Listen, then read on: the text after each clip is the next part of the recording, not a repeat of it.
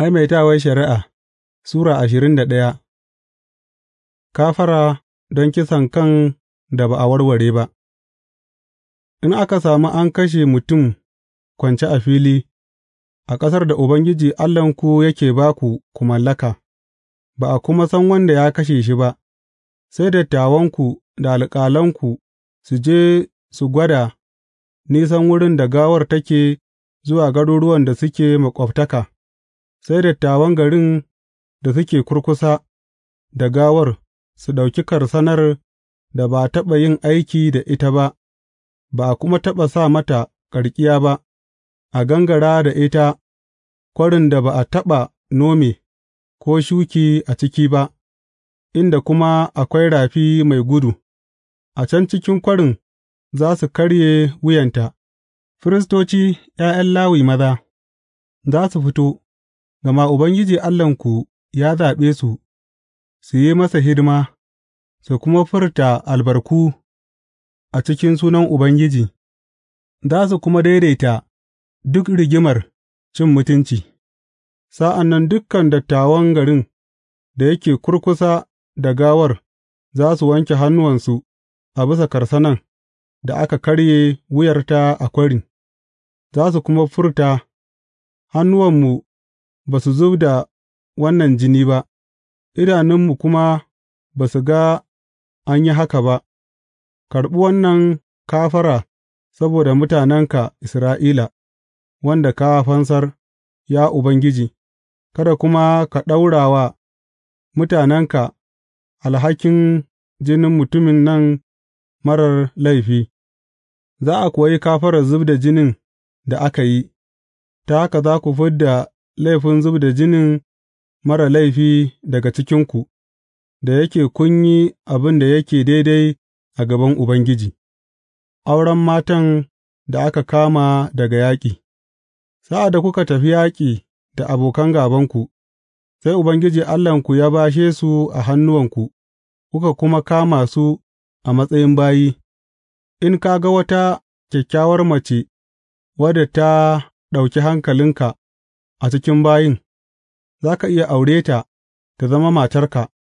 ka kawo ta gidanka, ka sa ta aske kanta, ta yanka ƙumbanta, ta kuma tuɓe tufafin da ta sa sa'ad da aka kama ta, bayan ta zauna a gidanka, ta kuma yi makokin mahaifinta da mahaifiyarta wata ɗaya cif,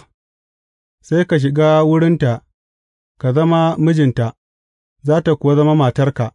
in ba ka jin daɗinta, ka bar ta tafi inda take so, ba za ka sayar da ita ko ka yi da ita kamar baiwa ba, da yake ka ƙasƙantar da ita.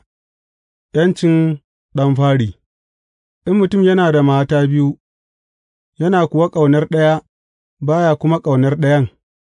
su biyun kuwa suka haifi masa ’ya'ya maza, sai ya zamana cewa ɗan farin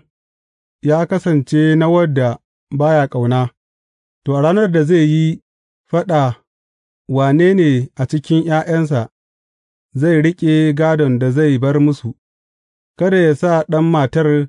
da yake ƙauna yă zama kamar shi ne ɗan fari, a maimakon ɗan matar da ba ya ƙauna, wanda shi ne ɗan farin, dole yă yarda cewa ɗan matar da ba ya ƙauna ne ɗan fari, ta wurin ba shi rabo kashi biyu na dukan abin da yake da shi, gama shi ne mafarin ƙarfinsa, yana da hakkin ɗan fari. Gagararren ɗa. In mutum yana da gagararren ɗa mai tawaye, wanda ba ya biyayya ga mahaifinsa da mahaifiyarsa, ba ya kuma jinsu sa'ad da suke horonsa, mahaifinsa da mahaifiyarsa za su kama shi, su kawo shi ga dattawa a ƙofar garinsu, za su ce wa dattawan, Wannan ɗanmu gagararre ne, mai tawaye, ba ya mana biyayya, mai zari ne, kuma mashayi, sa'an nan dukan mazan garinsa za su jajjefe shi har yă mutu, dole ku fid da mugu daga cikinku,